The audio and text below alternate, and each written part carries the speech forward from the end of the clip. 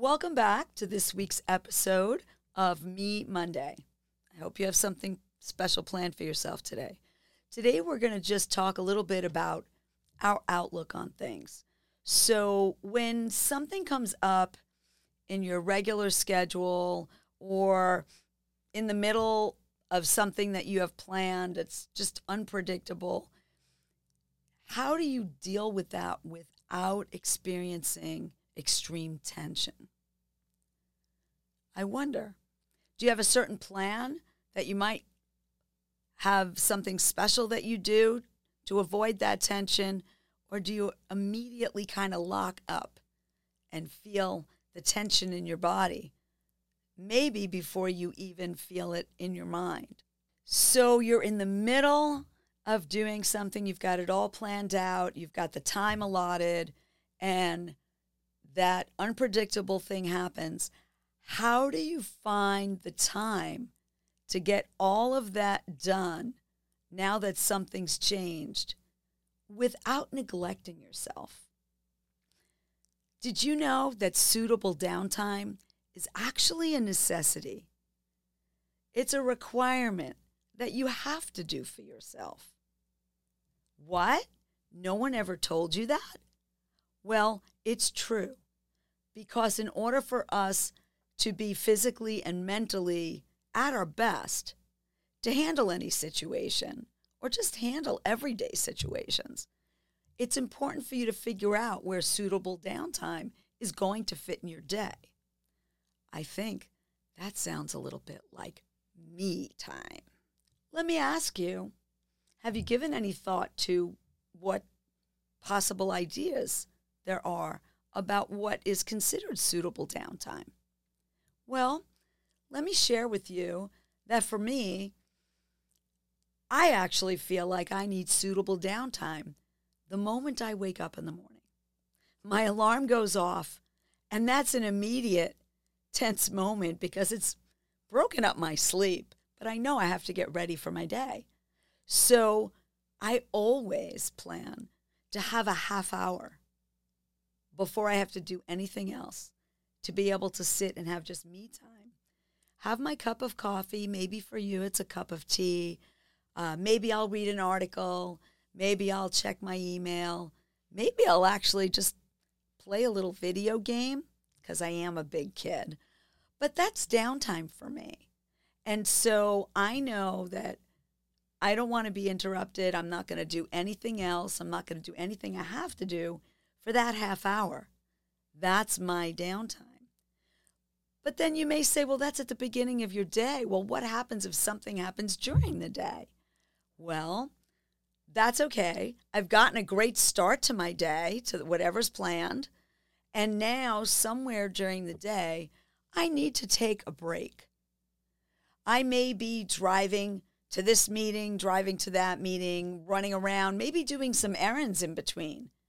You know, I used to totally deliberately forget lunch so I'd have more time. And I'm not talking about necessarily even eating. I'm talking about taking the time to take a lunch break. That's the same as a midday break. So what does that look like? Well, it doesn't matter if it's a typical lunch hour. That's the stereotype, right? Maybe it's a half an hour. It could just be 15 minutes. But that's suitable downtime that I can get to choose whatever I want to do. Honestly, the most suitable downtime for a lunch break would actually be sitting and eating your lunch and not working. I remember many, many years where I used to work right through my lunch. So it was pen or keyboard, and I'm eating, or I got the fork and spilling the food on the keyboard. Not a good idea, by the way. And you don't feel like you're ever stopping and getting that break. So suitable downtime. Maybe you go through your whole day and you haven't had that opportunity. Or maybe you don't believe you've had that opportunity for suitable downtime. Let's look at the end of the day. You leave work, you go home. Maybe you're saying, well, when I get home, I've got to take care of the kids. I've got to take care of my partner. I've got to make dinner. I still have a lot of things to do. Well, maybe you have a 10 to 30 minute travel time on the way home. Unless you work in your at-home office, we'll address that in a moment. But if you're traveling, even if it's a 10-minute drive, you could put your absolute favorite music on and dance your way through the ride home. Just get lost in the music as you're paying attention to where you're going, by the way, and just allow your body to relax. That's downtime. Just because it's not a spa day or a sit in a lounge chair day or go hang out on the beach day, that's not the only thing that's downtime. It's when you allow your mind to just escape to someplace else and your body to just have a moment of rest. So what would suitable downtime look like for you? For everybody, it's going to be different. I've shared a bunch of things that work for me. We've said that it's different for everybody.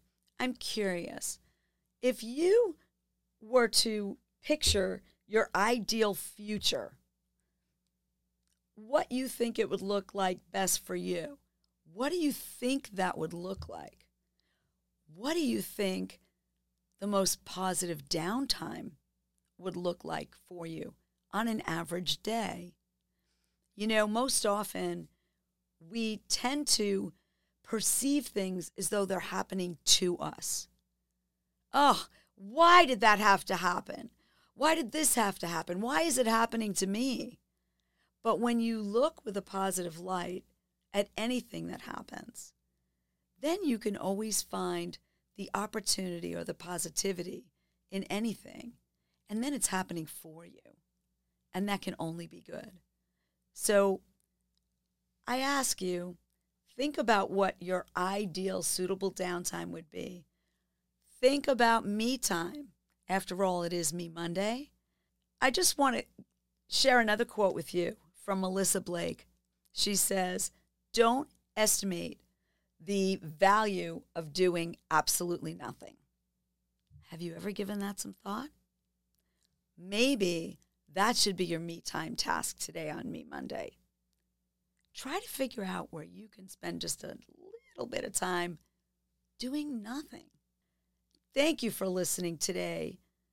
Please go off and do something special for yourself, even if it's only 5 or 10 minutes, and come back next week for another edition of Me Monday. Have a great day.